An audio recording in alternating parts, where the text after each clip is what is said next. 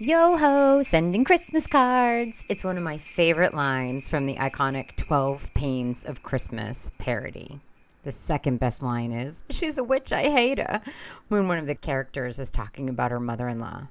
But alas, it is that time of year. Time to get those Christmas cards in the mail to your friends and family.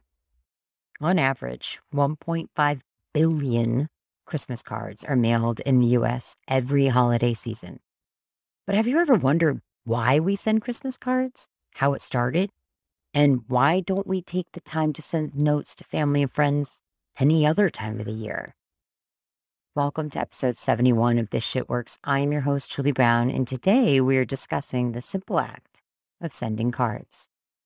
This episode is sponsored by Nickerson, a full-service branding, marketing, PR, and communications agency with team members in Boston, Los Angeles, Miami, and New York City. Visit them at nickersoncos.com. Welcome to This Shit Works, your weekly no-nonsense guide to networking your way to more friends, more adventures, and way more success. With your host, Julie Brown. Here we go.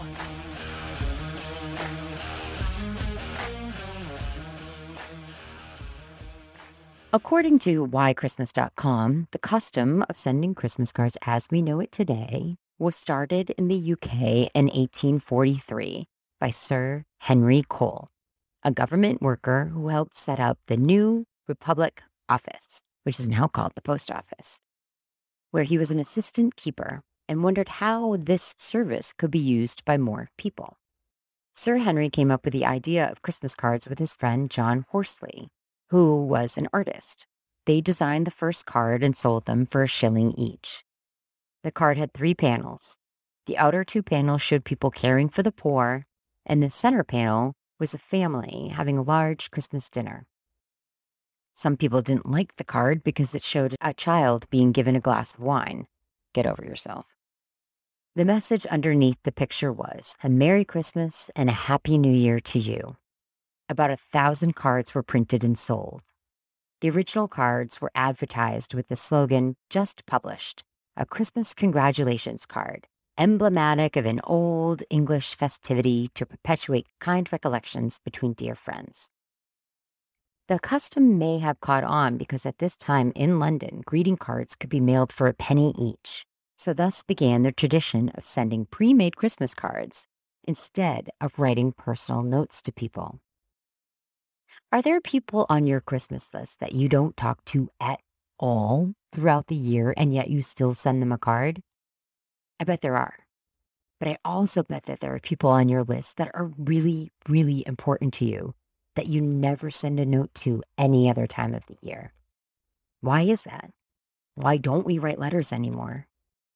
Handwriting is one of the oldest forms of communication, and yet we so rarely send people notes. Instead, we take the easy road of sending a quick text or an email. But those forms of communication very rarely provide the platform for us to really express how we feel about someone. A couple years ago, I got a letter in the mail from my friend Bernie. Bernie and his wife Jan own the condo next to us in Vermont, and over the 17 years we have been neighbors, we have become very close friends. Bernie and Jan are older than my parents, and even so, we have formed such a special friendship, not only with them, but with their adult daughter. A couple years ago, I got a letter in the mail from Bernie. It said that for every day of Lent, he was writing a letter to someone special to him. In the letter, he went on to say how much our friendship meant to him, but also how much he cherished the fact that I had such a strong bond with his daughter. The letter literally brought tears to my eyes. Yes, all of us love each other, but there was something about seeing the words on the page that made it even more impactful and special, and I still have the card to this day. That's the thing about the cards. They're tactile. We hold them in our hand. We feel the texture of the fabric. We look at the pen strokes. We read them and reread them. We keep them. We can't do that with text messages and emails. My Nana, the hard-ass one, she's 97. End-stage dementia has completely ravaged her mind. She doesn't know who I am, or who anyone is for that matter. When she has visitors, she is confused and saddened because she knows she's supposed to remember who people are, but she can't. A little while ago, I started writing her letters. Her memories have abandoned her, so I decided that each week I would send her a new memory. The last one I wrote was a memory from when I was about, I don't know, maybe 10. I was obsessed with the WWF. Like, I can still remember all of the OG wrestlers from that time. Hulk Hogan, Andre the Giant, George Animal Steel, Ravishing Rick Rude, Randy Macho Man Savage, British Bulldogs, Hacksaw Jim Duggan, Jake the Snake Roberts, and so many more. But my all-time favorite was Ricky the Dragon Steamboat. Lucky for me, my mom's friend Jerry was also a WWF nutcase, and he took me to the Lowell Arena when the WWF came to town. And I got to see Ricky the Dragon Steamboat in person. Oh my God, I was in heaven. When I found out I was going to be able to go, I made my Nana make me a poster of a dragon. Now, the thing about my Nana is that she was an amazing artist. She could sketch, paint, she could do anything freehand. And she made me the most amazing poster to bring to the match. And while Ricky was walking down the aisle to the squared circle, he saw my poster and he pointed to it and smiled. I just about died. So I wrote her a letter to tell her this story. My mom says she reads each letter between 5 and 10 times a day because she reads it and within an hour or so has forgotten that she read it, so she rereads it again. She gets to relive these moments multiple times a day. If these letters are good for her, they are almost as cathartic for me, as I found a steady way to communicate with a Nana who no longer knows who I am. So, if you know me, you know I hate New Year's resolutions, so I'm not going to make you take on a New Year's resolution to write more notes to the people in your life. But I am going to ask that you think about it. Can you send notes that aren't Christmas cards or thank you notes? These are obvious.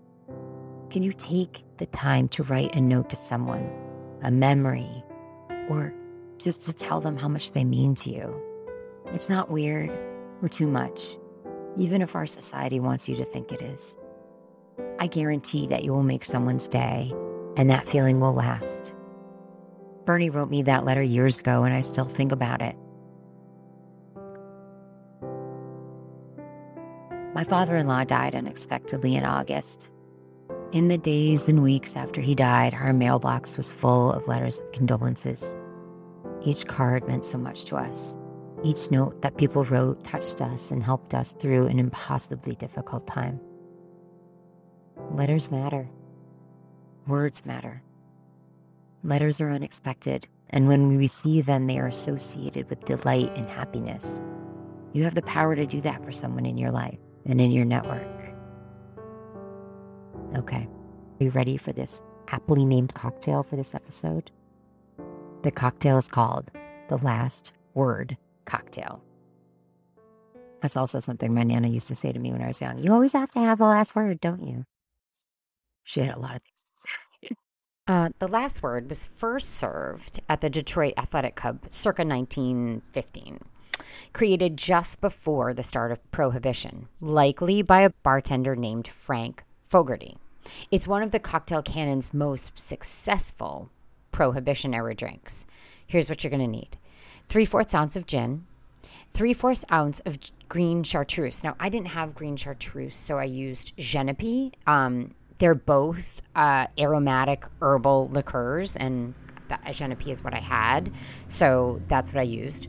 3/4 ounce of maraschino liqueur, 3/4 ounce of freshly squeezed lime juice, and one of those maraschino cherries as a garnish. What you're going to do is you're going to add the gin, the green chartreuse, or for me, I use Genepi, maraschino liquor, and lime juice into a shaker with ice and shake until well chilled, and then you're going to strain that into a lovely coupe glass and garnish it with that brandied cherry.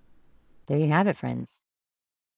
I hope this episode has inspired you to write a note to someone who is important to you. Speaking of writing, if you hadn't had a chance to leave an iTunes review, that would be amazing if you just went ahead and did that. I'd be so appreciative. And until next week, cheers. Hey, thanks for taking the time to listen. Be sure to subscribe to the podcast so you never miss a tip.